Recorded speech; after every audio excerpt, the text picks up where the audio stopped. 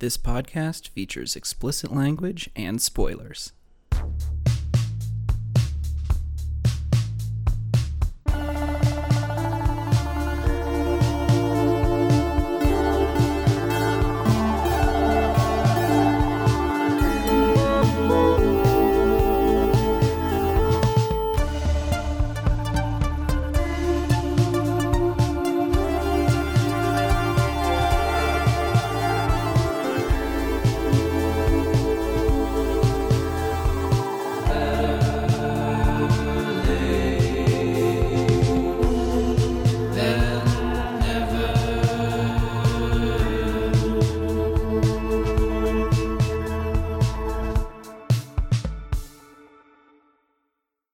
Hello, and welcome to Better Late Than Never.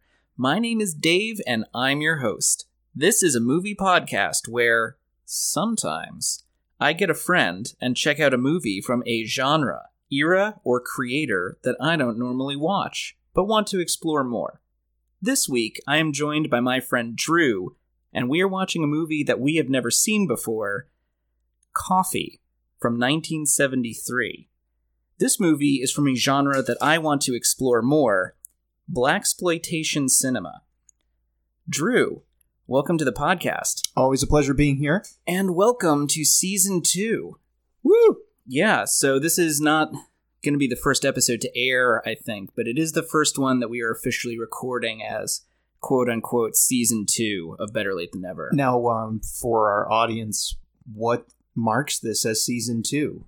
Well, normally, this is a podcast where I invite a friend to watch a blockbuster cult favorite or otherwise culturally significant film that they've never seen before. Mm-hmm. Sometimes I haven't seen it either, but in Season 2, it's not just about introducing my friends to major films that they've missed. I'm expanding the definition to also include, as I said in the intro, different kinds of movies from sources that I don't normally get to see. So, genres that I'm not normally prone to watch but want to check out. Maybe some cult auteur who I don't know very well, Mm-hmm. foreign films from, the types of creators who don't necessarily get the full Hollywood treatment, so like minorities, women. Great. Films from before 1940, Yeah. silent films, whatever, anything, rom-coms. I don't normally watch a lot of rom-coms. Maybe there'll be an interesting one there. Cool. Anything like that. So, yeah, there you go. And so this time, we're checking out blaxploitation cinema. Now, Drew, you have never seen this movie, correct? That's correct, I haven't.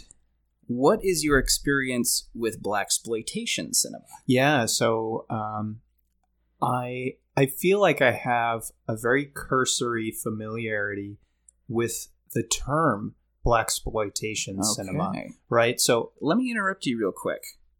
I want to throw out a disclaimer here. So, as may have been clear already, I am white. Drew, I don't know if you're comfortable with sharing that information or not. Sure, I'm white, but Hispanic white. Okay. So, we're going to be checking this out from that perspective, basically. So, Please go on. Yes. So, I'm familiar with what that genre, I have an impression of what that genre entails. There's a couple of things. One, movies that come to mind when I hear that are Shaft, the car wash kind of era of 70s funk. But I'm not sure exactly, one, like what the essential components are to a film that you would label it as blaxploitation. Mm-hmm. And specifically, the word seems to entail that someone's being exploited. So I don't really, I'm not sure I fully understand the nuance of the intended terminology and what it's trying to get at in terms of what's the exploit. Yeah, what's the genre? Like, Right. What are movies that fall into that? Right. Again, like Shaft, I know that there's a lot of what I associate with this is you have black lead characters who are usually involved in some kind of a crime chase or street conflict. Maybe they're pimps and drug dealers and gangs and stuff happening, but you have your lead character who's there to, play the part of the not the police officer, but the rogue street smart hero who's there to kind of take the bad guys down in a semi-vigilante style. It's also again, height of the kind of 70s style of you hear a lot of funky music in the background. is what I'm expecting. But again, I don't know if all the elements that I just mentioned are required in every blaxploitation film. What the elements are that are like the minimum requirements to term a film that are, I don't know. I don't happen to know that. Okay. So I have at this point done a little bit of research, not a lot, but a little bit of research. However, as is the case in season 1, where I haven't seen the film, and I have not seen the film in this case, I write down any predictions that I have ahead of time so that they're ready to go for this part of the podcast. So here's what I wrote down as predictions for me. Like you, I don't have a lot of exposure to the blaxploitation genre, but I have seen a few movies that are parodies of blaxploitation films. Specifically, I've seen Black Dynamite. Oh. That's a recent film, and it's a parody of blaxploitation. There's also the Quentin Tarantino movie Jackie Brown, which is not a parody, but more of an homage. But right. So I haven't seen anything that is purely of that genre, because I agree with you. I feel like this is a genre that flourished most in the 70s. And that's, if you really want to dig deep into what is officially, at least the most pure versions of that genre, that's where you want to look. But I've seen, kind of like through the prism of modern pastiches of that genre, maybe a few of the qualities of it. So here's what I'm expecting. Similar to what you predicted, but maybe a couple of differences. So, especially going off of the things Black Dynamite made fun of, I am expecting there to be crooked cops. Okay. And particularly crooked white people cops. Mm-hmm. I feel like even if they're not the main bad guy, a bad guy that will be present will be like the man, like the racist white government and system that's keeping people down. I think there's going to be, definitely racist white people. Yep. But also, so you mentioned that there would be crime, pimps, drug dealers, and that the hero might be a rogue street smart person who takes them down kind of vigilante style. I agree. Mm-hmm. But what I wasn't sure of, I was like, is this going to be something where the hero is taking down criminals vigilante style, or the hero is a criminal and like rises through the ranks? Kind of like American Gangster. Right. Or any sort of crime movie like The Godfather or Goodfellas, it's about the appeal of the criminal lifestyle. Yeah, we have like an anti-hero. I'm not sure. My impression, though, especially given the way Black Dynamite goes, is that it'll actually be kind of a conservative message where the hero is the vigilante. Right. Who rejects drugs and rejects crime and rejects violence. Yeah. So that's what I'm expecting. Right. And then just in a more less themes and more on the technical side, I think there are going to be a lot of continuity errors and low production value and just like a lot of, the B movie flaws that you might see. There are certainly plenty of those in Black Dynamite, so they must have been making fun of something.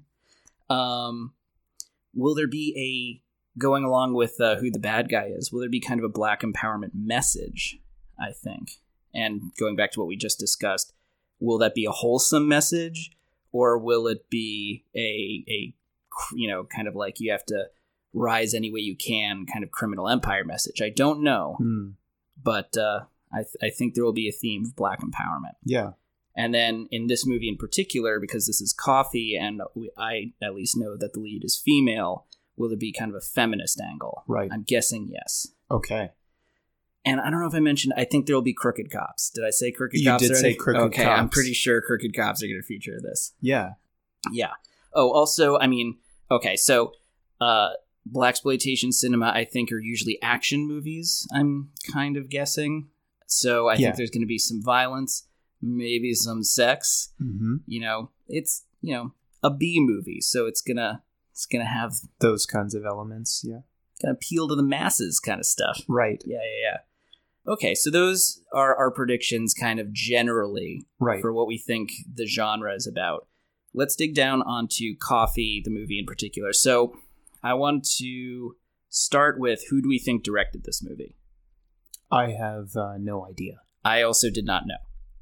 Who is the star of this movie? Pam Grier. Pam Grier, yes, I knew that. Do you know anything about Pam Grier? I know that she is famous for this role and others like it in this era.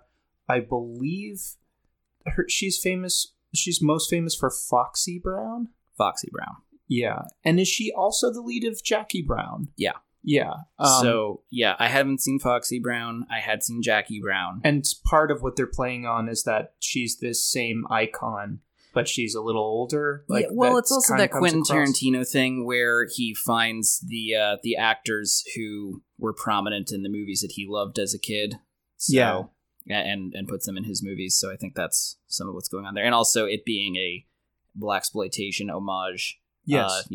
Getting her to be in it was sort of a coup. Yeah, I mean, it's cool that you mentioned Quentin Tarantino because I feel like the blaxploitation flavor is inherent in a few of his works, right? Yes. That is something he's kind of known for. Yeah, he likes to borrow from that style and era. Which is part of what has me interested in it, because I keep hearing that in reference to Quentin Tarantino movies, but I'm like, well, maybe I should check out the original shit, Right. Yeah, so Pam Grier, I feel like I hear Pam Grier mentioned a lot as sort of this sexual icon, and that she's some kind of a standard for Black female lead beauty. Yeah, you hear her as a revered kind of sex symbol. Yeah, so an icon, and I'm interested to see Coffee because I feel like this is her in her prime. Yeah, she's in the middle of earning that reputation with a film like this. So, I think we can expect her to show up in a sexy way. There's going to be some sexy times in this movie. Yeah. Yeah. I'm really curious to see what kind of personality her character has, because I could see it ranging from, I guess the biggest question I have coming into this is,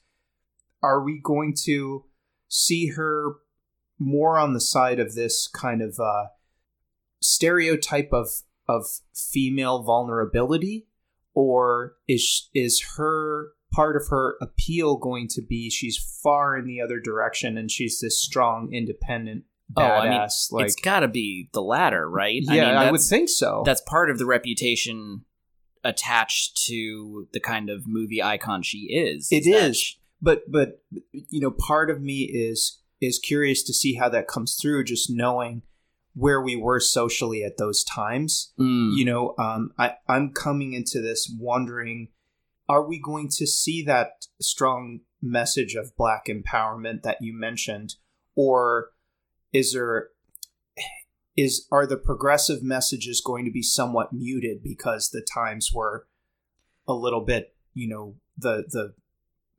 there's a conservative air around that is a little bit different. I don't know. Well, but this genre is, the creative force that's pushing against that, right? It's this conservative, racially regressive era, and blaxploitation movies were kind of the outlet for all the, artistic ideas that weren't getting traction in Hollywood, right? Mm-hmm. So I feel like it's gotta have, it might even be radical by our standpoints nowadays. I don't know. Cool. Yeah. Because it's all that pent up energy finding release somewhere. Yeah, that sounds right. Do you have any insight on the word itself, blaxploitation? Like, who's being exploited? What's being exploited? What is that? How did that phrase get coined? Let's get into that in part 2. Okay. I do have a little bit on that, but we'll talk about that in the second part. Okay. Yeah. So I mean, I don't know. I think she's going to be strong, action oriented. She's going to be the street smart rogue that we were talking about. Mm-hmm. That's what I'm expecting, anyway. Yeah. I expect to see that too, and I'm guessing she's going to be some kind of private investigator. She's going to have a gun, or maybe she's undercover. She's got to go undercover at some point, as right? a hooker. Yeah, I was sort of thinking the same. Yeah, but I wonder what her story is. Like, where does she come from? What's her angle and motivation in the story? And another thing I'm interested to see. There's a lot of talk in Hollywood when you have roles that are built for someone from a specific background, and there's all this talk about whitewashing characters and roles in films, and I'm interested to see if we're gonna get just like the sense that these characters aren't wearing makeup to make them look more white. Do you mean to look more white, or more generally to fall into the prevalent standards of beauty at the time that were mostly influenced by white people, at least in the mainstream? Yeah, well, I mean, I guess what I'm getting at is the directing made to make this person seem closer to that standard of beauty that Or will this be more of by... I'm black and I'm proud? Yeah, and vision of beauty. Yeah, I feel like I should expect that it's more of that I'm black and I'm proud, and that this standard of beauty that Pam Grier sets is revered because it's pure and true and such. Right. It's not about trying to fit into whiteness. It's about finding its own thing. Yeah, define beauty by the standards of blackness. Yeah. And I do expect that we're going to see Pam wearing some provocative clothing, whether that's just from her going undercover or if that's just kind of the style that we Natural see. Natural hair. Yeah, it's probably, we'll see some afros for sure. That's the era for it, certainly. Yeah. Yeah. Interesting point. Yeah, I think you're going to be right on that regard. In which direction? That probably we're seeing. It'll be about embracing blackness. Yeah. I mean, that's the impression I get of the genre at the moment. I guess we're going to find out, but that's my guess. I also wonder how my impression, not being that familiar with and not having seen either Coffee or Foxy Brown, is that the characters in my mind, I can't distinguish the two characters. We're not going to be seeing Grier. Foxy Brown, so we're not going to wind up being able to contrast them. We won't. Yeah. I mean, we can try watching it another time, but it won't wind up on the pod. And if you have a good recollection of it, you could kind of look at reflect on Jackie Brown, and what kind of synced up or called back to Coffee. I'll do my best. It's been a while since I saw that, though. Yeah. I think I saw Jackie Brown too a long time ago, closer to when it came out. Yeah. Bring it back to this movie and our predictions about it specifically. Are there any specific quotes or lines you're expecting? As far as quotes or lines, I don't know specific lines from Coffee. I can't say that I've heard a line where I know that it's from this movie. That said, there's certain phrases that I might put a bet on hearing in a movie just by virtue of it being in this genre. Okay. Lay it on me. So, this is from Shaft, but I feel like we're going to hear people calling each other motherfucker or like you motherfucker. Yeah. Something like that. I think we're going to get that. And we're both on the same page that we're probably going to hear the N-word 10,000 times in this movie. Oh, yeah, maybe. Actually, I'm not really sure. Okay. Yeah, I wonder how that the use of that word's going to go. My guess is it's going to occur a lot. I'm in this era.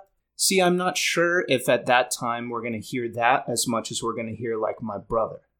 Okay. Things like that. Okay. Because I feel like we're in the time of the Black Panthers and the rise of hey, let's assemble as a dignified collective.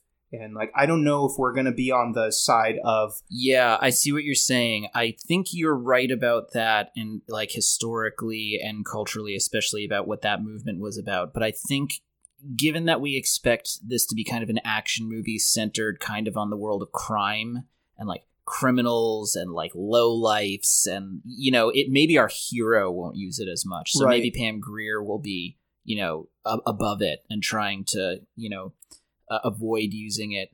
But I think at least a lot of the characters, whether portrayed as good guys or bad guys, and certainly, you know, like I said, crooked cops, white, repressive, the man characters are definitely going to use that shit. I think we'll expect to hear those white characters use that term non-ironically. I'm just curious about how much that's going to be a common phrase, or if it's going to be, if its use is going to be a little bit different than you might expect in like a modern day street gangster set. Let's see. So I'm curious about that. Those are, what else? Oh, I feel like we're gonna hear the word mama. Hey mama. Yeah, like hey mama, or like even Pam Grier's character saying something like mama like or something like that. Oh yeah. You know, or like she a bad mama. Yeah, like something like that. I think we're gonna hear some stuff like that. Yeah. Okay.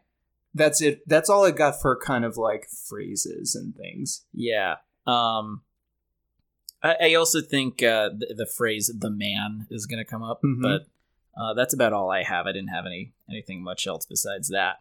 I guess lastly, before we get going, does the movie itself, we've gotten into it a little bit, but just to drill onto it, does this movie itself have any kind of reputation to you? No. Okay. For me, most of the reputational stuff that I've heard is that this is one of the best and most popular of the blaxploitation genre. So that, and then also that Pam Grier is very good in it. Cool. So we'll see if that holds up. And other than that, any other predictions or thoughts before we watch Coffee? Yeah, a couple of last ones to toss in the mix. Just, you know, I want to get these all out there. Yeah. So this goes back to a theme that is kind of a running theme throughout the pod. If you guys have been listening to season 1 at all, this gets mentioned every now and again. But what's one thing that we're going to notice that's going to make the piece stand out for what era it was filmed in and is set in? Cars. The cars. I think we are certain to see boxy cars, Cadillacs, those boat kind of cars in action. I feel like are ubiquitous in this genre. Yeah. I mean, there's got to be a 70s pimp, right? Yeah. I mean, I don't know if we're going to see hydraulics bumping up and down. I feel like that comes later, but or maybe not. I don't know. You know, with the car kind of going. I know what you mean. Down. Yeah. I don't. That comes later, doesn't it? Yeah, I think so. But we're going to see that style of Cadillac for sure. Yes. Yes. Let's see. I had that. We already talked about. I'm not sure how she's going to be as far as stoic or effeminate, or a combination of those two. Like, what's her femininity going to be, or is she just kind of hard and strong? You know, I'm going to guess we're going to see both sides of her. Yeah. You know, it's going to be, she's got her hard, strong public face, and then when she's in private with her, you know, her family or her loved ones of whatever stripe, she finally is able to let her guard down, and we see her vulnerable side. Yep. That's what I'm guessing. That sounds right. My last thing, and this goes back to something I already mentioned, is, you know, we're talking about who's the bad guy. Yeah.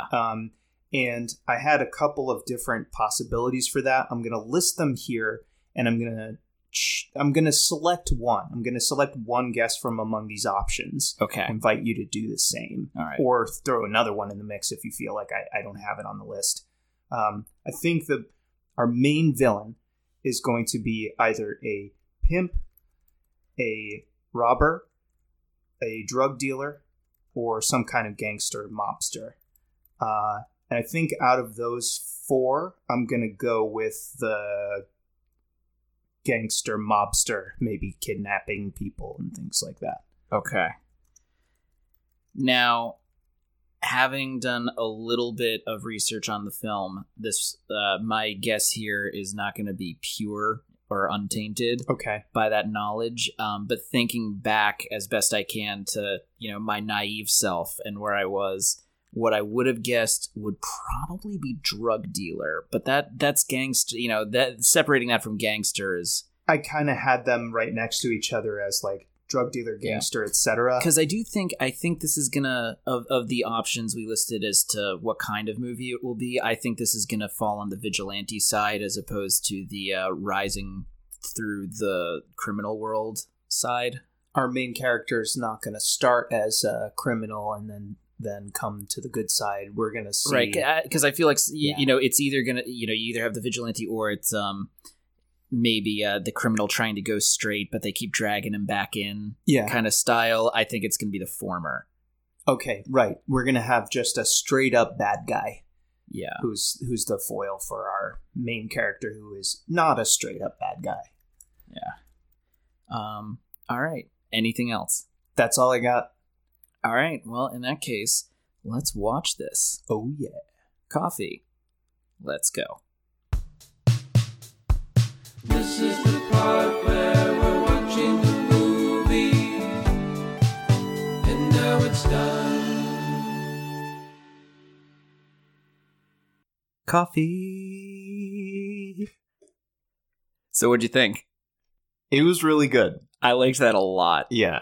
I think I'm going to wind up watching a lot more of Pam Grier's films after this. Mm-hmm. Dude, she was really good in this. Yeah, she was awesome. Yeah. Okay. Well, we'll get more into that in a minute, but first, let's get into a little bit of what we do in part 2, and that's talking about backgroundy and history stuff. So, I want to put out a disclaimer again, in particular for the discussion we're about to have, which is a little historical. We are not film critics or film historians. We are just amateurs. We are two idiots who like watching movies and then talking about them. Yep.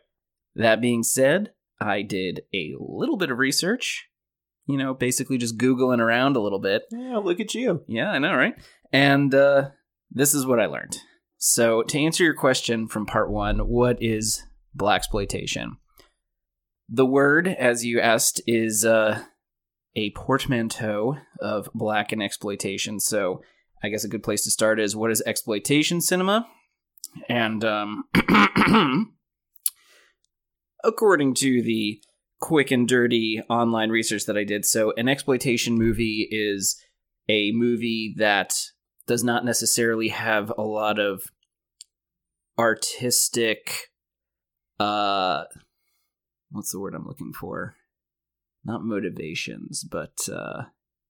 it doesn't have higher aims, right? It's not trying to it doesn't break necessarily ground philosophically or... An exploitation film is a film that does not necessarily have high artistic pretensions. Mm. It's more a movie that is looking to make money, and be popular, cash in on a popular fad or, niche market that it might be appealing to. Usually these films have a lot of lurid content, so a lot of nudity, a lot of drugs, a lot of depictions of violence and gore, that kind of thing. So aiming for some mass market appeal, basically trash cinema. Yeah. And Coffee gave us all of those wonderful lurid elements. Yeah. And so that's exploitation cinema, and then blaxploitation cinema is basically taking that genre but then aiming it specifically at the black market. Yes. Okay. Right. Great. So the blaxploitation films were apparently usually, but not always, action films. And the idea was that at the time, Hollywood was not particularly welcoming to black people or their stories. So black roles were usually limited to being a criminal or a maid, So this was something I found. Prior to 1970, only 6 black people had ever gotten Oscar nominations, and Wow. only 2 people had ever won. Wow. That was Hattie McDaniel for Gone with the Wind and Sidney Poitier for Lilies of the Field. And note that in those roles, those are, that's a servant character, Mhm. or, I mean, it's Gone with the Wind. She's a slave. Right. And have you seen Lilies of the Field? I haven't. Well, it's a good movie, but Sidney Poitier is playing a character who's he's pitched very specifically to be like quote unquote safe to the white mass market. So he's very like he's this embodiment of like goodness, and he's not quote unquote threatening to Yeah. white. You know what I mean? Yeah. So he's and also kind of asexual. Okay. So all those things that make white people uncomfortable, not present in the roles Right. prior to this genre but getting popular. Interesting. Yeah. Yeah. So there were examples of what you might call blaxploitation movies, and certainly there was black cinema prior to the 1970s, but this really starts to explode in the 70s. So the king of them all that really kicked off the whole genre is a movie called Sweet Sweetback's Badass Song. Mm-hmm. Have you heard that one? Yes, that's the one that Django Unchained is based on. Oh, really? Yes. I don't know if their plots are necessarily the same, but I guess there might be some similarities. It's a very loose Quentin Tarantino adaptation, but Hmm. it's my understanding is that it's largely inspired by that. Yeah, well, anyway, it's a movie that was made by this guy Melvin Van Peebles, and it is the source for the title of what might be my favorite episode of The Simpsons, Seymour Skinner's Badass Song. Oh, that's right. That is the episode where Bart brings Santa's little helper to the school, and he gets stuck in the vents, and then Skinner gets fired. right. Also, And groundskeeper Willie has to grease himself up. grease me up, This woman! greased Scotsman. Yeah, well, that's the episode where we get reference to another pod favorite, Alien. Yes. A lot of references in that episode. And also, it's one of those ones that's A, really funny, but B, it has a very sweet emotional through line, because once Skinner is fired, he and Bart develop a pretty cute relationship. Mm-hmm. Mm-hmm. We'll always have the laundromat. That's right. Yes. Yeah, so Great anyway. episode. Yeah. But we But- digress. We do indeed. So other films that fit into the genre that you may have heard of. So yes, there's Shaft, which you mentioned. Mhm. Foxy Brown, which we talked about. There's also The Mac, The Mac. Superfly. Oh, of course, Superfly. You'll have at least heard of the soundtrack. Yep. And to give an example that's not an action movie, but a different mix of genres, Blackula, Blackula. of course. Right. Yeah. And then, of course, even after the heyday, you've got later examples of this. So you've got the Shaft remake, and now, as we're recording, remakes. Mm-hmm. Or I don't know if this new one's like a sequel or a reboot to that old one. But They don't make it clear by giving the movies the exact same title. Right?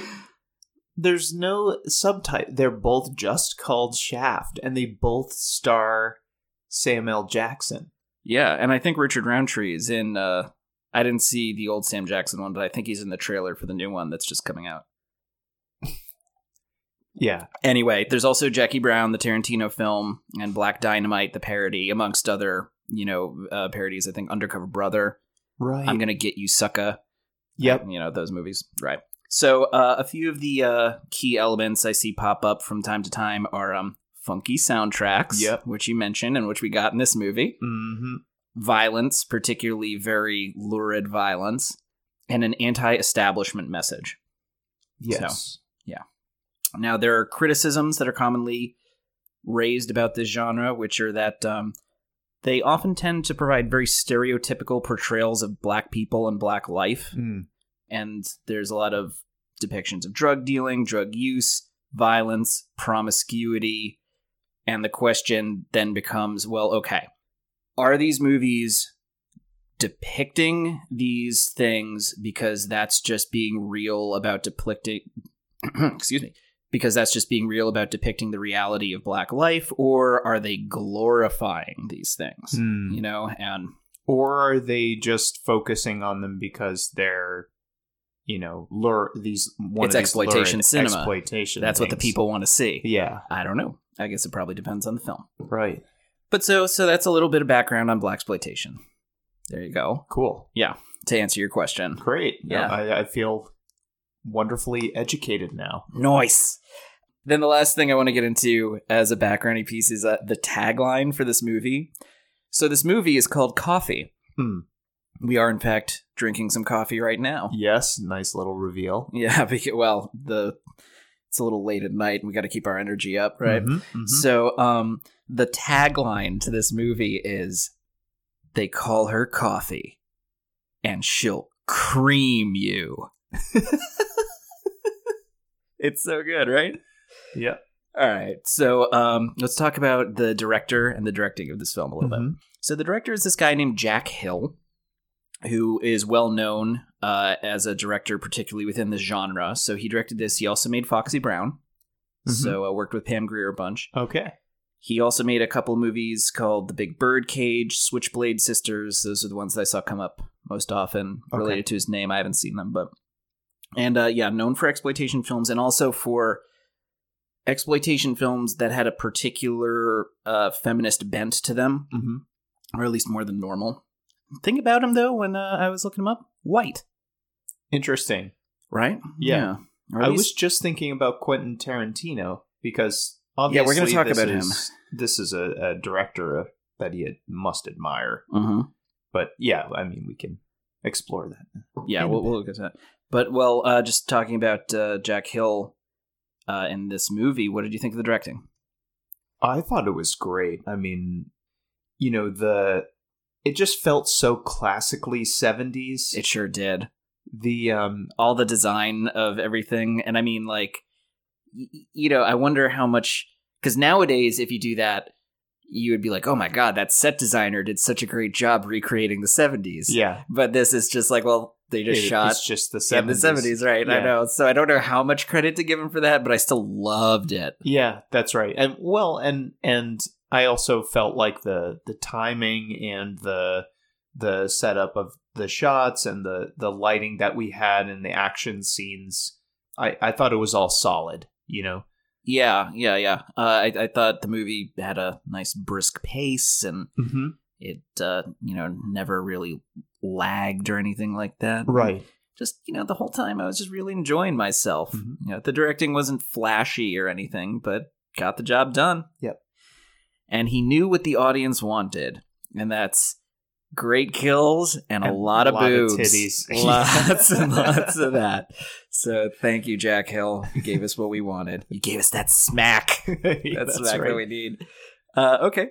And so then there's the cast and the acting. So number one, with a bullet, Pam Grier. Oh my goodness, she was fantastic. She's great. She's awesome. So Jackie Brown, from my memory, is just a much more like straight-laced movie. Like, it's a more conservative film, even though I feel like it was some Quentin Tarantino was trying to do a pastiche of this genre, but this movie was a lot more fun, and she was a much more exciting presence in this film than a Jackie Brown. I was really pleasantly surprised. Yeah.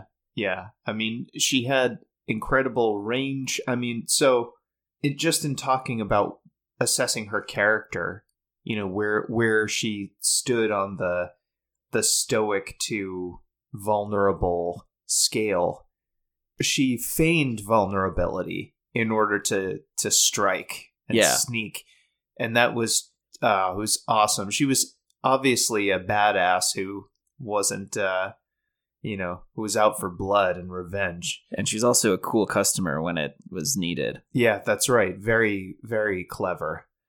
Resourceful. Yeah. But she also did occasionally get in over her head. Yep. And on occasion she was emotionally vulnerable. Yeah, and scared. Yeah. So if I do have one, so Jack Hill wrote as well as directed this movie, and they may have affected another thing that we're going to talk about in a minute. But one thing I would say is there were occasionally times where the dialogue was a little clunky, Mm-hmm. And I feel like she was sometimes saddled with some of the clunkiest, like the most expository, like when she's meeting Carter for the first time, she's like, "Oh man, Carter, I remember what you're like. You're just like the kind of guy who would," and then it's like a long rambling sentence about like some hijinks he got up to. Yeah. And it's just like, ugh. But, she delivered the line with aplomb. Yeah. And also what I kept thinking is that, she has that quality, that movie star quality, where it doesn't really, it's even beyond acting. It's more just like screen presence and charisma. Yeah. Yeah, she's got that. She's got that going on, for sure. She's the center of attention. Oh, the camera loves her. These scenes. Yeah, absolutely. Especially her face. Yeah, that's right. Well, I mean, and so just to go to the whole, like, sex symbol thing, I mean, she's smoking hot. She's totally gorgeous. Let's talk about Booker Bradshaw, who played Howard Brunswick, her dirty politician boyfriend. He was fun. Yeah, he was. He had that classic nerd look going on with those glasses. Mm-hmm. And he did a good job. I really like the scene where they're walking with him in the park, doing with the jacket flipped over their shoulder, just like so politician-y. Yeah, they got a nice shot on that felt real. Yeah, and also it's like the whole movie has been taking place like in these seedy bars and in like like along the sides of freeways, like run down places. I mean, a few nice spots, but the nice spots are always like where there are a lot of hookers around. And then like for the politician, when he's trying to run for office, he found like the one nice park that they could walk in. Right. It's like, let's get our photo up here at the park. Yeah. Yeah.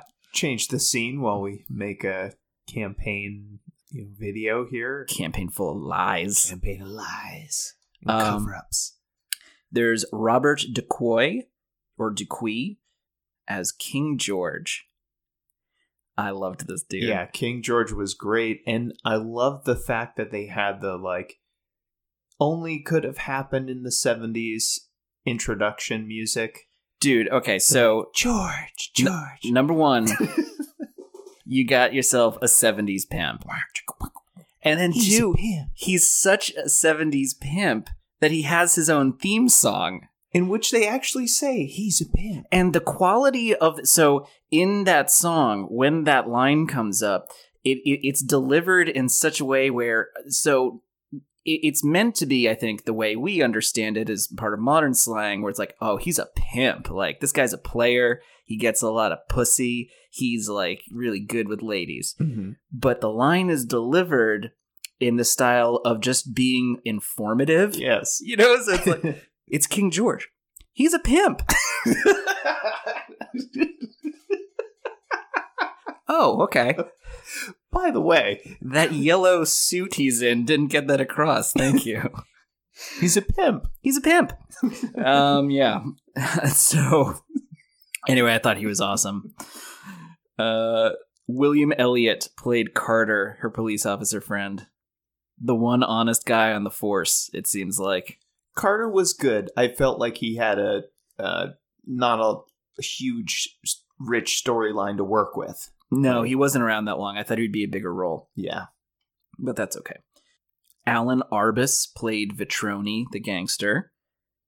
No, which one was he? The sleazy... The main gangster who she kills in the pool at the end. Yeah. He was fine. He was fine. He played a good slimy... Yeah, he was good at slime. Not a very colorful part, really, but who was colorful and who was memorable was Sid Haig as Omar, his henchman. Yeah, the bald guy? Yeah. Yeah. Do you recognize him at all? He did look familiar now that you mention it, but I couldn't put my finger on what he might be from. Have you ever seen House of a Thousand Corpses or The Devil's Rejects? No. So those are both horror movies directed by Rob Zombie. And it's a similar situation here where Rob Zombie wanted to do homages to the grindhouse horror films of his youth, the same way Quentin Tarantino did. And so he also found, the actors who he remembered from those and gave them roles in his movies. So Sid Haig shows up in those movies is where I know him from. I see. And this is the first time I'm seeing him in the actual like original work that Rob Zombie would have seen him in to begin with. And he's so good. He's so fun. Yeah, he's really great. Oh, he's funny and menacing and memorable. And his death is hilarious. I don't know. I thought he was great. Yep. Yeah. So agree. All right, cool. Well, we're going to talk about the plot. Let's check in with some of our predictions about the movie. Mm-hmm. So, number one, just to throw it out there. So, in reading about blaxploitation cinema, I had to make the choice about what movie to do, and I was leaning towards either doing Foxy Brown or Sweet Sweetback's Badass Song. I wound up choosing this one because it kept coming up as being A, one of the best examples of the genre, and B, apparently particularly well made for the genre, and C, as having more of a feminist bent than is typical for blaxploitation, which will usually have a black empowerment message, but that doesn't always extend to women, which is often the case, right? Where that's right. Now we try to be more intersectional, but yes, wasn't the case beforehand. So right. I thought that would be good to get with this movie too. So that was part of what fed my thinking on this, making this choice of movie to do. And this film, I think, provided that. Yeah, because she was a badass, strong female superhero, not superhero, but like hero. Yeah, that's right. I like that. So this was definitely the style of film where it wasn't someone raising themselves up through advancing through the world of crime. This is definitely more the vigilante film. Absolutely a vigilante through and through. Definition, textbook vigilante. She did go undercover as a hooker, as you predicted. We got a whole lot of boxy cars. Yep. Yeah.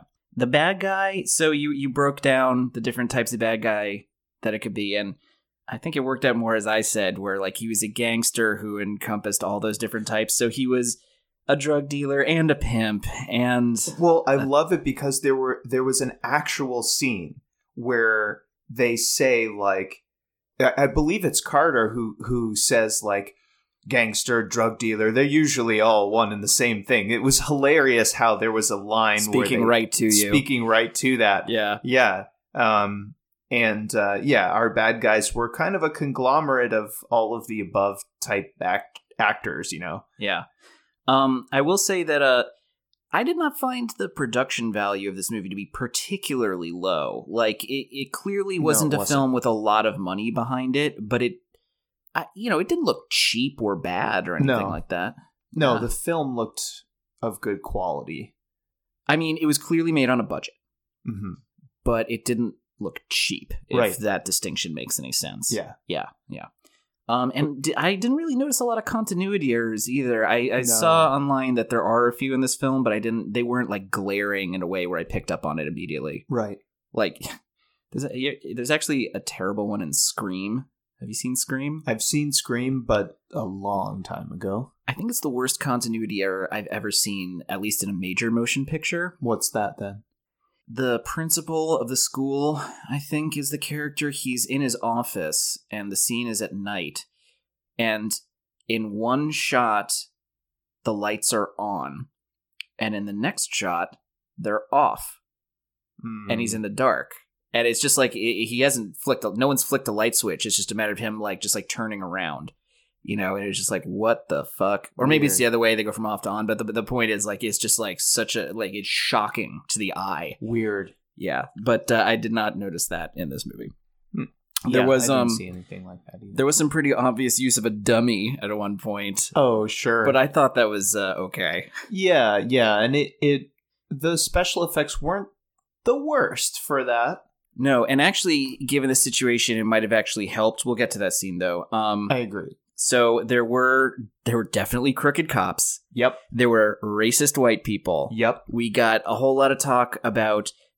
No one actually said the phrase "the man," but there was plenty of discussion about the white power structure being set up in a way to keep black people down. Yes, especially with the campaign speech stuff. And then, and also in the way, too, how it corrupts black leadership into joining it. Yes, that's right. That at the end, yeah. It had did you feel like it had much of a black empowerment message? Like, you've got her explicit rejection of her boyfriend, the politician, selling out at the end. Mm-hmm. But beyond that, it didn't feel like it was a very political film. It didn't. I mean, no, it didn't. It didn't. It didn't feel like it. See, that's kind of what I was curious about going in. Would it be pushing the envelope of a progressive message to the viewer? And I don't think we got that. I mean, the way it was anti-drugs, it's actually kind of a conservative message. Right. Exactly. Do the right thing and reject drugs, reject crime. That's right. And yeah, don't try to do the wrong thing to do the right thing, because it's hypocritical and you're missing the point if you're doing that. That being said, I don't think it had the most unsympathetic portrayal of sex workers. I mean, there's certainly some stereotypical scenes that we'll talk about, but it didn't portray them as badly as you might think. No, we had some moments, some real seeming moments where we saw them on their downtime and taking assignments in a way that felt like, okay, this seems like just a day-to-day business for this person. But also, you have bruising and things and issues of abuse and that kind of stuff that we saw, and that felt realistically depicted. Sure. Anyway, let's actually now get into story points and the plot. So the coffee starts, and immediately we get that funky soundtrack, and I liked it. We get a scene of a guy coming into a club and finding a high-powered drug dealer, and he lets the guy know, "I got some tail for you." And he lures the guy outside, and there's our girl Coffee in the car. She's hot. She's hot. She appears to be strung out. She appears that way, too. I also want to throw out, though, too, she is not only hot, but she is hot rocking her natural hair. So kind of to what you were thinking about embracing the beauty of blackness. Yeah, that's right. The drug dealer gets in the car and tells his buddy that you drive, as in, like, he's going to get it on with her, and it's like, just drive us around while we do that. I'm always like, really? Anyway, and the guy says, I just want to get high and watch. Yeah. Like, what? That's okay. Right. I mean, get down however you want. Yeah, that's right. And so then we immediately get our first boob. I mean, like a minute into the movie. Right away. Yeah. And also, so I feel like depictions of drug use in films are not uncommon. But depictions, especially very like flagrant depictions of heroin use are more rare. Yeah. I mean, even Requiem for a Dream, which is a movie about heroin use, it except for at the very end, never really shows them shooting up. It always kind of elides that with the what do you call it, the hip hop montage, that like the like that scene. I think I just blew my mic out saying that, but that instead of actually showing needles going into arms and things like that, it showed that. Right. But this was there's your lurid content. Yeah, absolutely. Yeah, the gritty drug use, the real heroin use. Yeah. But anyway, so they're about to get it on, but then it turns out, she's undercover, and she pulls a shotgun out of somewhere. Was it ever clear where she got that shotgun? I didn't see where she was stowing it. All right, well, it doesn't matter, because the point is she blows this guy's fucking head off. And we, throughout the movie, because there are flashbacks to this scene from her point of view, so we get it from a couple angles. And it's glorious. It's so... The special effects on the exploding head are wonderfully realistic. Mwah. And it's such a great way to pull you into the film. It really got me going. Although I will say that they did need to give us that early thrill, because they kind of lost me with that insanely long credit sequence that precedes it. The credits were really long. And they had that cool song, the coffee song. Yeah, but Coffee Baby, for the actual film, you should have just a shortened clip kind of version of the song going in. I would prefer... Or at least, it's only the song playing over just like B-roll of driving footage. Yeah, And, show like, them going somewhere, reveal something more interesting. like- yeah. give us more of a setting. But it's okay because they pull us right back in with a Mhm. guy getting his fucking face exploded. Well And- worth the wait, right? And dude, We the got line she action. lays on him right before she does it, it's this is the end of your rotten life, you motherfucking dope pusher. Yes. Whoa! No, how is she not a bigger... Well, I know how she's not a bigger star, Hmm. but she had what it took. Like, the delivery of that line, so good. Yes.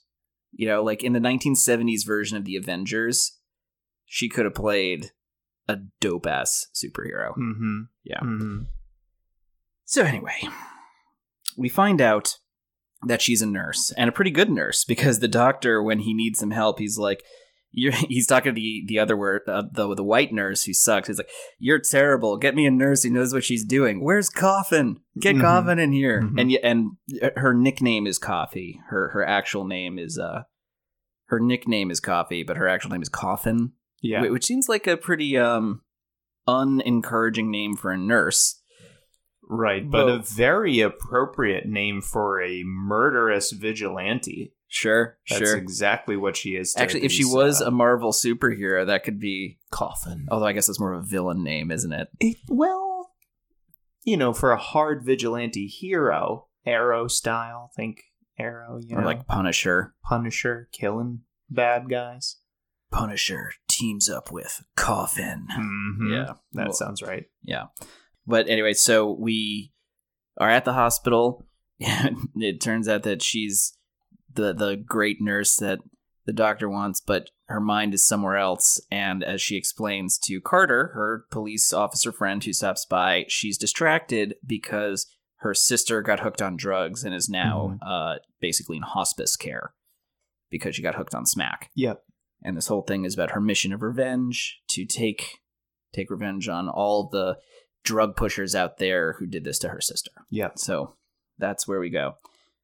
She and Carter, it looks like they used to have a thing, and Carter is still into it, but she seems pretty over it. Yeah, she's like, these are different days now. I know, it's such a... She lets him down so gently. Mm-hmm. So- sure, I'll go out with you, but things aren't the same. Yeah. I believe it's what we now call the friend zone. The friend zone. You Yeah. know you're in the friend zone, Carter. But that's okay, because Carter's a good guy. Yeah, he is. He likes her, but he'll accept that. Mm-hmm. And instead, he drops her off to go meet up with her boyfriend, who is this local politician. Mm-hmm. And while they're there, she notices that he's meeting with a high-ranking police officer, someone, with some status on the force. And there's this hilarious henchman hanging out there, too. This guy with, like, an eye patch lens in his glasses. And the mutton chops and... oh, my God. I mean, it's definitely a mustache. memorable look. Yeah. I liked it. It gave him the kind of villain look that you might get from a 1980s Spielberg movie. Mm-hmm. Or like Dick Tracy. Yeah. I've got my Tommy gun. Back off, One Eye. Exactly. Yeah. Oh my God. So she hangs out with her boyfriend for a while. They have sex. There's a pretty hot scene where she pours a drink on his crotch and then takes care of that. Very sexy. And then she goes back to work in her old school nurse's cap. You remember when nurses used to wear those? Mm-hmm. I feel like nowadays nurses wear scrubs, but it's not really like the kind of uniform that used to be so common in hospitals. Right. Or at least from what movies tell me used to be common in hospitals. Yeah, it's just... The scrubs today just seem kind of like pajama wear. Kinda, right? Yeah. Designed to get messed up by various stuff, Mm-hmm. and easily washed or disposed of. Mm-hmm. Not like those crisp, all-white, matrons outfits they Right. used to wear. Yeah. Sure. But anyway, and then she also basically nearly gets raped in the parking lot. You remember that guy, comes up to her car, he's like, "Hey, baby, how about a good time?" Yeah. And then, attacks her when she says no, just, out of nowhere. Yeah, that's right. And we talked a little bit about this, we were making comments at one point during the movie, but there are a lot of scenes here that couldn't happen in a world with cell phones or wouldn't unfold the way that they did. Yeah, although, I mean, I feel like that scene could have happened because just getting attacked in a parking lot isn't unusual. Yeah, I suppose that's true, but there's something... You feel the security for the attacker in a situation where people have less convenience to communicate with one another. Sure. But she gets helped out by Carter, who's on hand, and they wind up hanging out back at his place. And not in this scene, but in the earlier scene, she kind of like laid out her vigilante philosophy. She has the vigilante rant. Yeah, that's right. And she's trying to be subtle. She succeeds at being subtle enough about it where it goes over Carter's head. But I feel like if he hadn't wound up leaving the movie as he did and still been a presence in the film, he would have been able to put two and two together. He was on his way as to the it. evidence of her crimes mounted. Deep down, he knew what she was getting at, probably. I but think he so. didn't let on to it, but she was, essentially like, so if someone did this, wouldn't you want to kill them? And I mean, the police aren't doing the job they need to. It's on us to take justice into our own hands, don't you think? Classic vigilante philosopher over here. And also, it's classic vigilante style to deliver that speech to the one honest cop on the force. Yeah, that's right. Yeah, he's Commissioner Gordon. If you can get his blessing, then you know you right. Yeah, but he's there to push back. Yeah. Except that's right. Not for long, because as she overhears over the phone, he has turned down participation in a dirty cop bribery scheme. That's right. And so the perpetrators of that scheme bust into the apartment and attack them. Yes. And he gets savagely beaten. Mm-hmm. She nearly gets raped, but then they wind up running away. She does get molested and groped. She does, yes. So then we cut to the hospital, and Carter is horribly beaten to the point of having brain damage, in fact. Yep. Which is terrible. However, how is he set up in his room? He's trussed up in something that I feel like you don't really see anymore, which is the hospital puppet strings style of bandages where you've got everything elevated. I mean, so is that something that they don't have anymore, or is it just that like you don't often see someone who's that messed up? I don't know, but I even feel like I never even really saw it in movies. I only ever saw it in cartoons, like, say, The Simpsons, that were making fun of those movies and also trying to get across that how hilariously beaten up someone was. Yeah, that's right. So it's sort of like he's supposed to be in a dire state, and is from their words, but my mental association of that style of hospital dressing is all comedic. Yeah, that's right. That's right. And thinking about it now, if you had that amount of cast on, but it's also the raising. And if your arms, let's just suspend our disbelief on that and take for granted that your situation is such that as you're lying in your hospital bed, you need your arms raised up at a certain angle. Maybe it's the surgery and how it's setting. You need your arms in that position.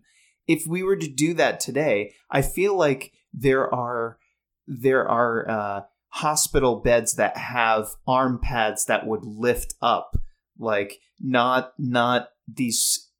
put your arms up and rope them up by pulleys. I feel like we don't do that anymore. I think the technology has advanced. Right? Yeah, it must be, right? I would hope so. Yeah, I think that's right. Because also you don't want people's loved ones to walk in on you like that and immediately start laughing. Yeah, pulling on the puppet strings, start singing songs and such. Got no strings to hold me down. There are no strings on me. So anyway, back to the very serious conversation we were having. Coffee decides that she's going to take matters into her own hands. So she goes and visits an escort that she knows named Priscilla. And this is the first of a couple lesbian relationships that we see in this movie. And also pretty much uncommented upon and not like presented in any kind of judgy way, just very matter of fact, which I thought was pretty progressive. That was absolutely progressive. There was for 1973. But Before her old man comes back, Priscilla gives Coffee some pretty useful information. So the main pimp in the area is this guy named King George, and he works for a higher gangster called Vetroni. In terms of King George, or what was it, King George or Vetroni? Basically, Coffee wants to get information that will help her infiltrate the King George Vetroni organization. So she finds out that what she should go for is to be exotic, and that she should aim to appeal to someone who enjoys degrading sex acts. Yeah. All right. So that's the info that she gets. And the other thing I want to mention about this conversation loops back to one of your predictions, because this is the first instance of the N-word popping up in this movie. And although it is said, you actually wound up being right in this prediction in that it was basically never used colloquially as a term of endearment, I guess is the closest thing. It was always used in the classical degrading sense, pretty much. Right. Like the ER version, not the A version. Yes. And it wasn't used very much, pretty sparingly. Right. Only a few characters had that kind of bent to them. And it was pretty much all the bad guys. Yeah. I mean, because of the way they were using it. That's right. And, I'm trying to think of why I would have made that assumption that it would get used constantly. And I guess it comes back to the fact that prior to this, most of my knowledge of what blaxploitation might be was filtered through Quentin Tarantino movies. And his movies feature an awful lot of use of that word. And I guess it's possible that it's just used more often in other films and just not this one. Yeah. Because like we said, this one appears to have on the more conservative side of a message. But at the same time, if it isn't that common in the films of this genre, then what is inspiring Quentin Tarantino to use it so much in his scripts? Right. I feel like he is referencing this genre in I feel like Quentin Tarantino's use of the word is closer to this style than it is the term of endearment, lots of colloquialism. It comes up less viciously and more I want to say but it's used very casually and frequently is sort of what I'm getting at. Exactly, which is different from what's going on here. That's true. So, well, all right, fair enough, but I felt like that was something, this was a good point to point that out. So, she's got the angle that she should follow, and she does. She shows herself to King George as a Jamaican mon. Yep. Yeah. She did fairly well with the accent too. Did she? At first. Yeah. She kind of didn't. It kind of falls away after a while. Yeah. So she presents herself as a Jamaican named Mystique, and she infiltrates the escort service. And here's the thing about this escort service. When we first introduced to it, I did not realize that this was a business model escort services followed, where they will make cold calls to people in order to try and gin up business. I didn't realize that. The first scene... Oh, yeah. We do see that, don't we? Yeah, she's just calling them, hey, Jim, we got a new girl here who might just be exactly your type. Would you like to maybe set up a date? It's like, really? Does it work that way? Weird. Calling up clients, being like, hey, haven't heard from you in a while. Yeah. I don't know. I just thought that was funny.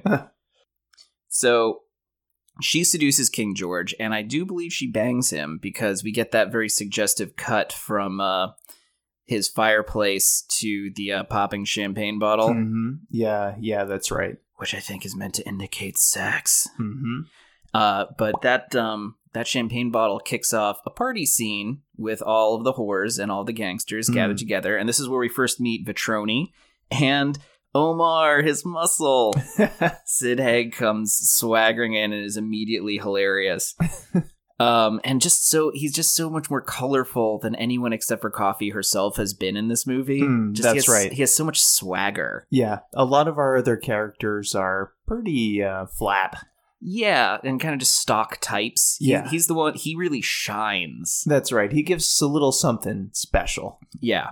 Also special in this scene is that we get a hooker fight. Oh, a glorious hooker fight. And it's Coffee has managed to draw all of the other hookers in a gang up against her. She takes on like 6 hookers. Yes. And she beats the shit out of all of them. Mhm. So all right, here's how it builds. Oh, so the razors, man. Oh, well, I got it. So when Mystique first arrives Mhm. as part of the stable of whores, the original bottom bitch is this white hooker named Meg, and she is immediately jealous of King George's attentions towards Mystique, Mhm. and so she gets mad and deliberately spills a drink on her at the party. That's right. Ruins So- her dress. Yep, messes her up. So she has to. However, Mystique can use this as an excuse to go off into the other room, and she's found out where King George keeps his stash of drugs, and she replaces it with sugar to mess his business up and get him in trouble with all his customers. Right. She also uses this as an opportunity to secretly stash a whole shitload of razor blades in her hair. Mm-hmm. Oh, so then she comes out and she retaliates for the drink spilling by hitting Meg in the face with a gigantic bowl of salad. Yep.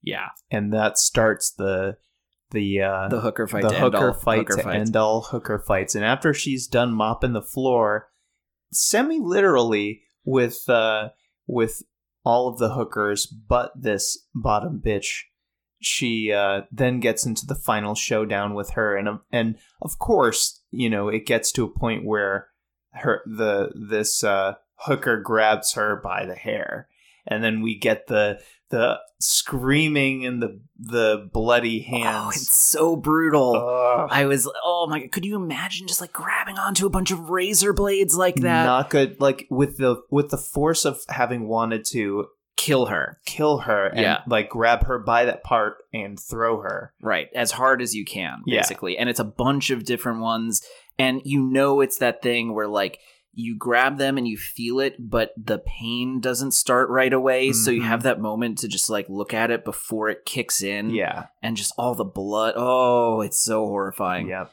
A little less horrifying though is the fact that as is the case with hooker fights, I assume they cannot occur without every single hooker having her boobs exposed. Oh yeah. It was like a That was- domino effect of each hooker taking her turn falling and her tits popping out as she fell. Well, I feel like that was Coffee's signature move, was to knock her down and rip her skirt so her tits come out. Mm-hmm. And also, this is another 1970s thing that we noticed about this movie. No bras. Totally braless society. Mm-hmm.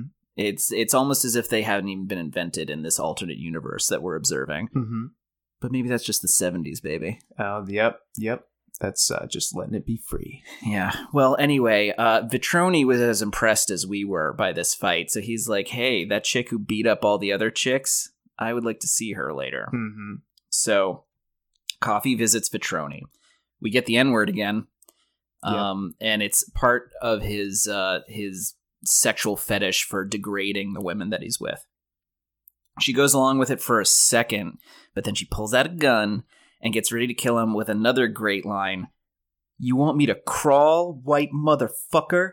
I'm gonna piss on your grave tomorrow. Yep. Oh, so good. Well, and she doesn't get him right. Well, then. yeah, if only that had been capped off with a literal cap, but instead, Omar, Sid Haig, has been paying attention as a good bodyguard should and stops her in time. Yep.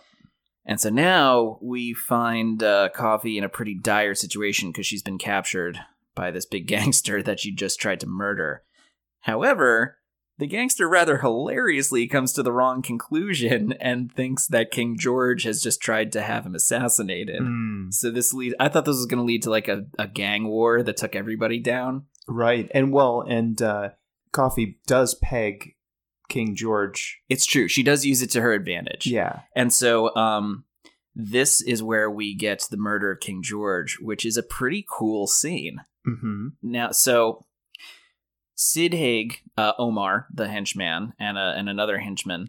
The other thing is that the two main henchmen for Vitroni are Omar, played by Sid Haig, and this other guy, Jake. And those are the two dudes who attacked Coffee and Carter at the house. Mm-hmm. And so when Coffee arrives, Jake recognizes her from the house attack. Yes. And so they're prepared for when she tries to kill Vetroni. So that's Right. how they stop her. But so these two go on over to King George's place, pick him up, and take him off to be killed. And they actually lynch him, Yeah. which is a pretty fucked up way to Mhm. go about it. And not even by hanging. They put a noose around his neck, but then drag him with the car. Yeah. And it's a mechanic for delivering the violence required in that scene. and to send a message. And yeah, to like I send- think Vetroni yeah, says, like it's- kill him in a way that it That like, sends a message to yeah. everybody else. So there's intimidation happening there, but it's also just the symbol of the noose and the lynch, I think, is trying to like Well, call out. I'm not sure if it's really saying anything all that well thought out or trenchant. I guess think the it's point just I'm sort of trying like to make is they're not that far away from a time when lynchings were a lot more common. yes, and I mean, look, it's obviously it's visually referencing that. I'm not convinced it had very much to say apart from visually referencing it, but Right. it did wind up giving us a pretty impressive sequence where it's a combination of some pretty cool stunt work by the guy getting dragged behind the car, and then he is replaced by that dummy. But the thing I kept thinking of is that while watching the dummy getting dragged, it actually worked okay because I just started imagining him as, okay, well, he's just dead. He's just dead. Yeah. Yeah. Or, by then, yeah, it's just a lifeless kind of lump. Right. And so instead of, it's not, when you get those scenes where someone's been thrown off a roof and it's just a dummy, that looks kind of silly. Whereas in this case, they're dragging what is a dummy eventually, but the lifelessness of it instead serves just to make it more horrifying to look at. Yeah, that's Yeah. right. And they also do a good job of setting that up because in the beginning part of this scene, he is writhing around and moving. And then so it stops. They do a good job of introducing the dummy just late enough where, like, the very first time you see the dummy, you're like, okay, that looks a little stiff and I can tell that's a dummy. But, like, it's very quickly like, okay, you probably would just be kind of lifeless at that point of the process. Right.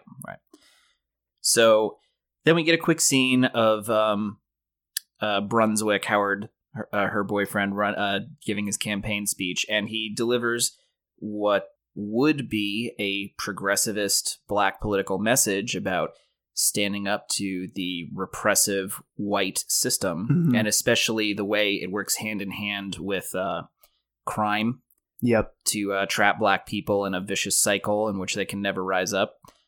However, there's also a oblique reference to the Vietnam War. Oh, run me through that. What's He says, basically the only options that we have are to become junkies or to send our children over to die in Indochina. Yeah, that's right. He does say that. Yeah, Right. And because in 1973, that conflict was still going. that's right. But anyway, so despite the fact that he delivers this message, it turns out he is in fact a sellout and is just working hand in hand with white politicians, or at least with the white police. Well, Mhm. actually, the guy he's working with directly is Latino. Right. Because there's even that reference later where you have Vetroni, the police guy whose name I don't even remember, and Howard all together, and he's like, "Isn't it great how we can get all the races here together, Mhm. working hand in hand?" Yeah. It's like, except to horrible ends. Anyway, long story short, everybody's in bed with each other. Yep. And Howard's a hypocrite. Total hypocrite. The only honest people in this movie, as it turned out, were Carter, who's in the hospital, and Coffee herself. So she's Mhm. going to have to get herself out of this mess. She's locked in a sauna, and she finds some kind of piece of metal on the ground. I think it's a paperclip. Okay, and this is her being clever and resourceful again. She uses one of the sauna rocks to sharpen it Mm-hmm. into a stabbing weapon and pulls the hair trick again, hides it in her hair. Yep. She's Yes, Omar. Omar coming. Mm-hmm. Omar dying. Yep. We'll get to that. But first, she is brought out to be identified and were at least presented to Howard, who sells her out. Oh, immediately. Total dick move. Yep. Yeah, he says, take her out And and kill, kill her. her. Yep. What an asshole. Mm-hmm.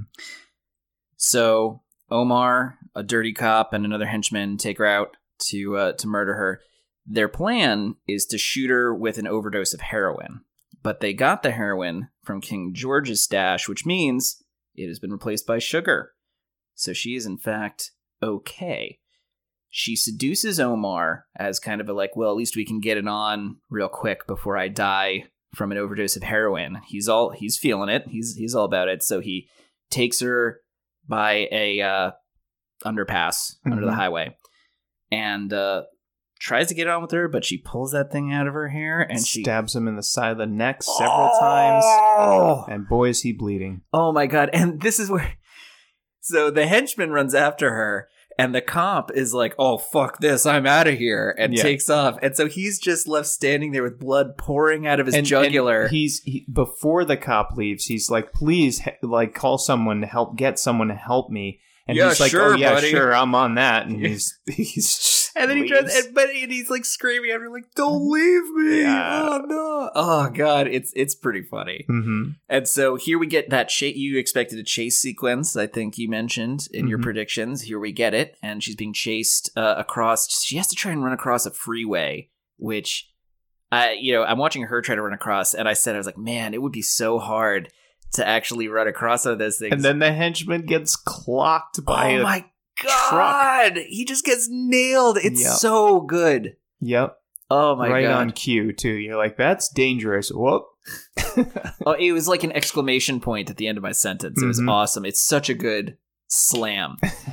and then the cop comes up to her and tries to do the same to her with his cop car, and we get some good car stunt work. And I think for a lot of those, that is in fact Pam Grier doing all of that. Wow. Well, I mean, I'm not sure in every shot, but in a lot of them, it's Pam Grier doing some stunt work, which I thought was pretty cool.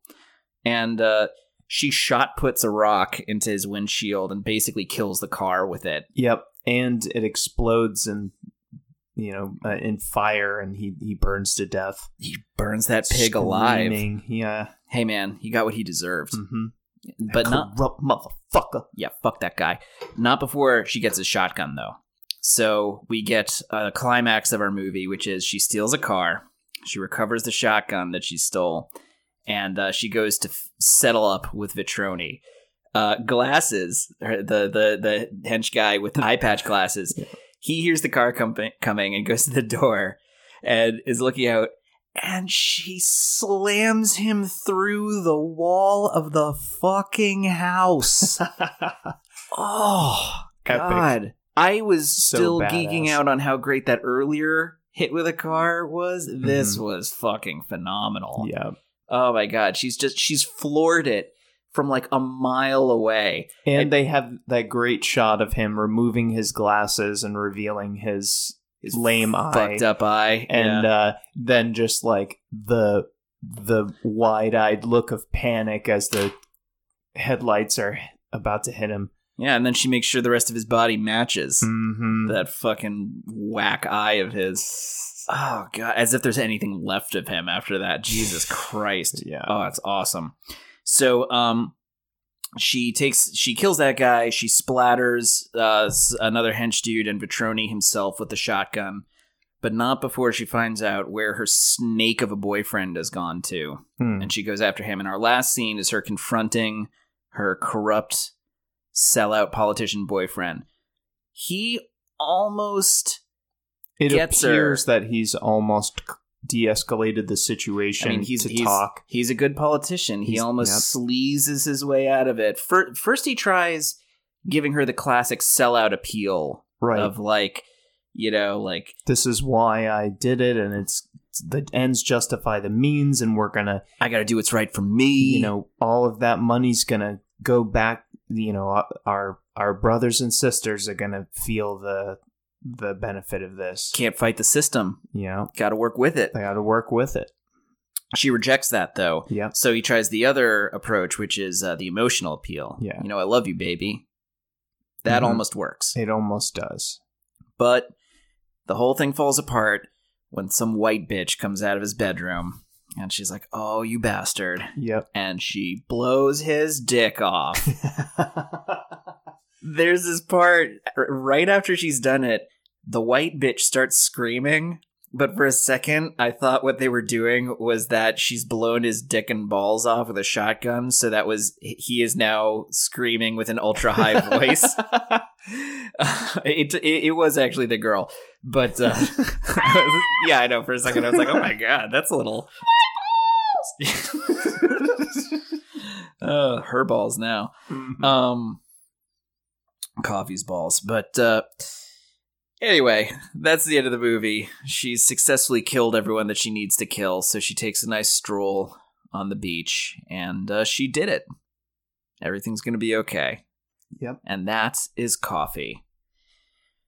Oh my God, dude. That movie fucking ruled. I really enjoyed it. So did I. So that probably brings us to a very important question. Not yet. Okay.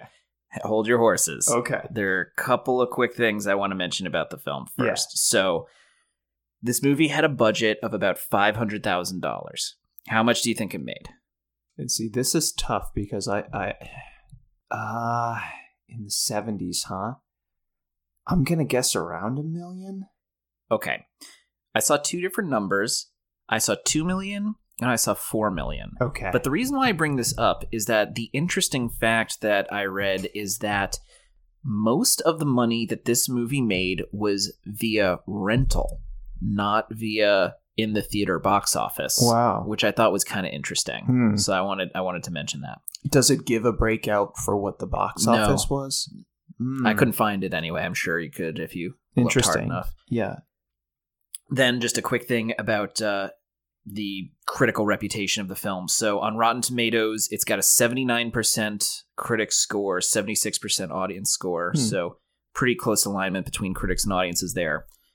I wanted to get a few reviews of this movie. So on the favorable side, first I've got Andrew Pollard writing for Starburst magazine. He wrote, Coffee is a film that is often quoted as being the definitive blaxploitation movie, and it's easy to see why. Pam Grier is on truly iconic form here, devouring dialogue just as easily as she smashes through the bad guys. There's an infinitely cool vibe running throughout the movie, a classic of its time. I also wanted to try and find some reviews by people who weren't white or weren't men or weren't white men. Rotten Tomatoes didn't have a ton of that, so I went to Letterboxd and got some reviews off of there. Okay. And, well, I'm not actually sure if I'm right about this. I was just going off the avatars, so Okay, so it's... I'm guessing that people are presenting themselves honestly there, but who knows.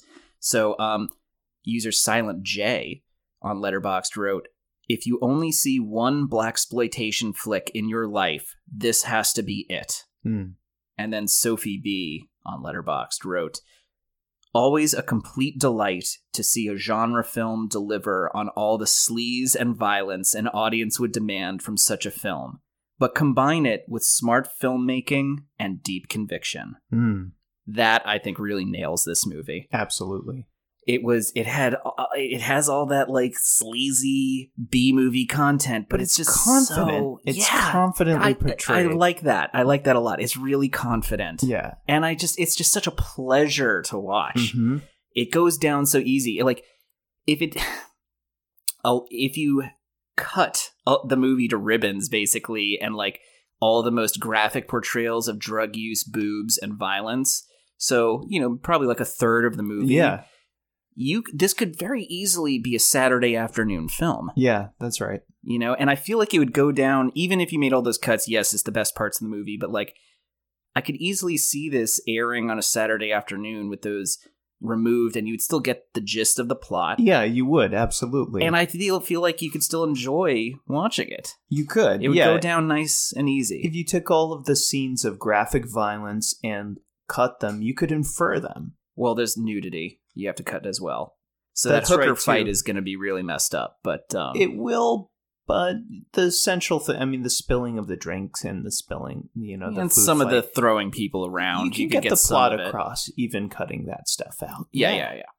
So on the negative side, I just wanted to do one of these. This is Josh Larson writing for, well, he's from Film Spotting, but he's writing for Larson on Film. He wrote, "Coffee is at once a notable moment in female empowerment cinema and a pervasive exercise in the objectification of women. It's as if Gloria Steinem wrote a screenplay that was then handed off to Hugh Hefner to direct." And then later he writes, "Are these righteous breasts or breasts of righteousness? Can they really be both at once?" So, I mean, he does have a point that there is an awful lot of appeal to the male gaze in this movie. Yep.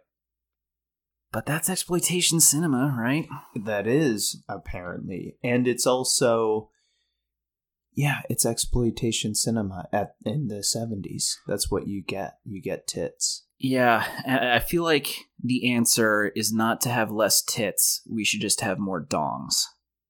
Right. Just balance it out. Yeah, make it equitable. Yeah. Give the ladies a little bit more to enjoy, and then you got the perfect film. Mm-hmm. Yeah. And then lastly, just as notes about this movie's legacy, it is considered to be one of the best of the blaxploitation genre, which is why I picked it, and it is a favorite of one Mr. Quentin Tarantino, and one of the reasons why he hired Pam Grier to star in Jackie Brown. And so now, here we are at that question you brought up earlier. And now it is time to talk about our final thoughts and feelings about the movie. Drew, what did you think about Coffee? Oh, man. I'm so glad I've seen this.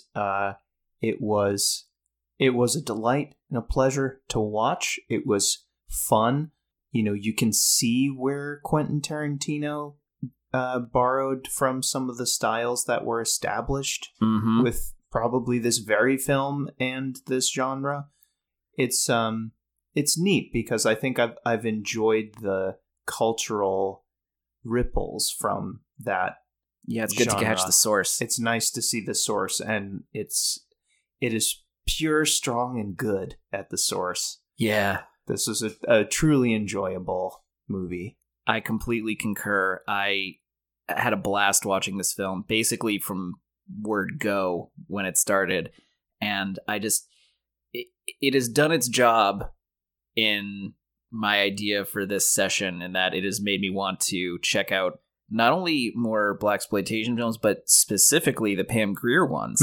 I like it. This is an actress that I now want to get to know more. Yes. After seeing this. So yeah, I really dug it. And I guess that brings us to the true final question, Drew. Was this movie better late or never? Meaning that there was something essential about this film that, you know, there's a hole in your movie knowledge and movie experience that had to be filled, that this fills. Or if it's a never, that means that, you know what, if you'd never seen this film, who cares? What do you think? I think my life was somewhat incomplete before seeing this film, and it is absolutely better late. I could not agree harder. I think there was a gaping hole in my movie knowledge before I knew not just this movie, but Pam Grier. I didn't even know what I was missing. And so I'm going to remedy that going forward, and I am so stoked to have finally seen this film and to finally realize what lies ahead as I explore the genre some more. So better late for me as well. And that brings us to the end of this podcast today. Drew, it was a pleasure having you, as it always is. Always having a good time. Please come back for more another time. And if you would like to contact the podcast, please do so. We're available at betterlatethanneverpod@gmail.com or on Twitter at betterlate_pod. Later.